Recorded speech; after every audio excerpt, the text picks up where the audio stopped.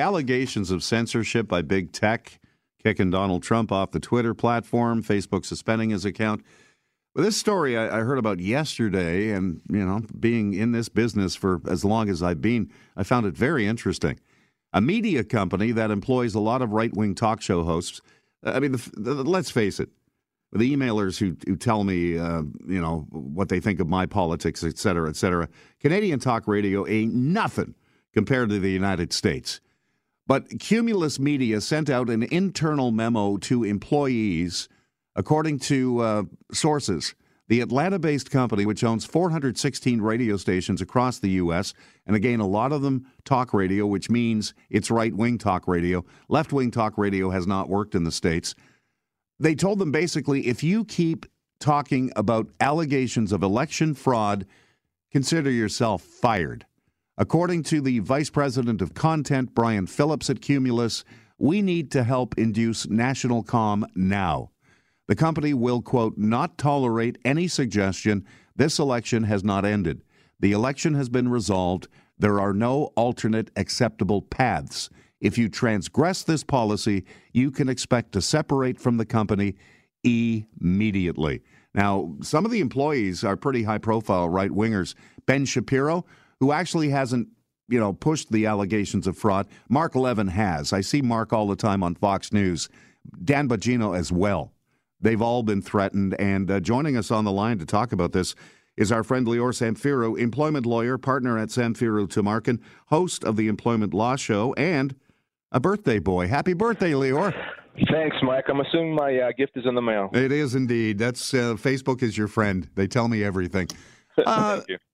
Obviously, this was of interest to me because they hire you for opinion, Lior.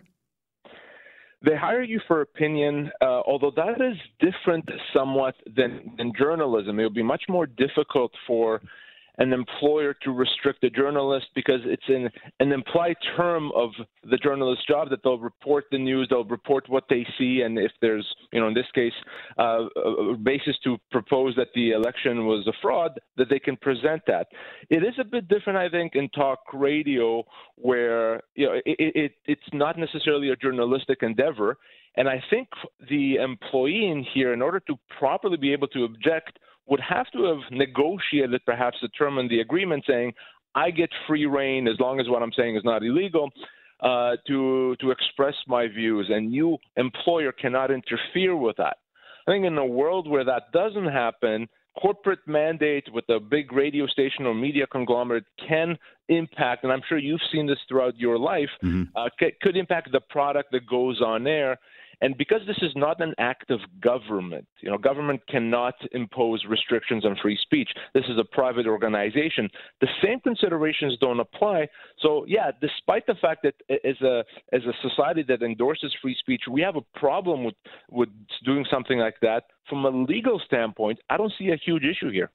Okay, does it help Cumulus's case, Lior, that this memo was issued shortly after all hell broke loose in Washington, where it seemed almost like we have a public duty to calm this country down? Well, certainly. I mean, even if there was a freedom of speech issue here, all rights have, and in Canada we call those reasonable limits. When the charter applies, you have the right to free speech. You have many rights, but those rights are all subject to reasonable limits because there are situations where we may need to restrict those rights for the greater good. And I think this would be one of those situations that even if you can make an argument that this is improper restriction of free speech, perhaps discrimination based on political views, there are good reasons to do that. There should be limits imposed in light of what we saw last Wednesday, in light of other riots that are planned, that to the extent that we can try to calm down the situation and perhaps avoid those matters from escalating again, I think that would definitely help any company that imposes rules like that.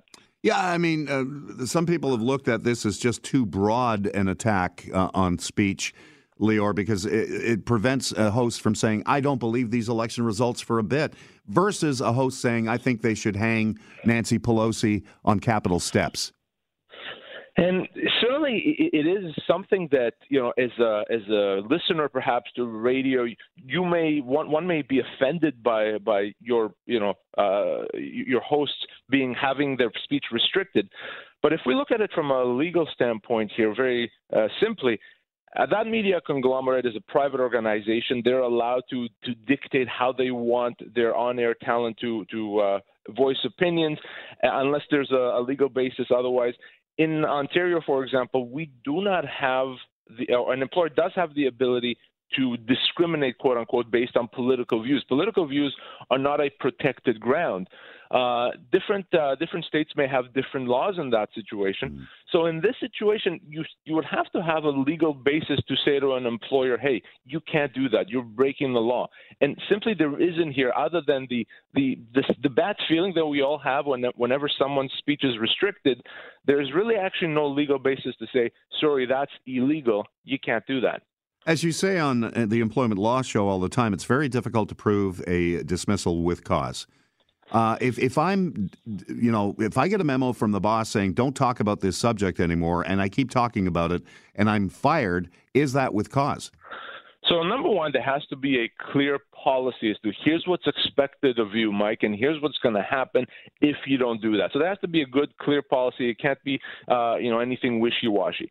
If you breach the policy, usually one incident, even if it's a bad incident, may not be cause for termination. As you said, it is difficult to establish cause. So you would expect to get a warning, and even perhaps then another final warning. And if you still do it, and your employer says, well, what more can we do? We've talked to Mike, we've warned him. At that point, you may be in a cause situation. But one incident, even a couple of incidents on their own, probably do not rise to the level of cause.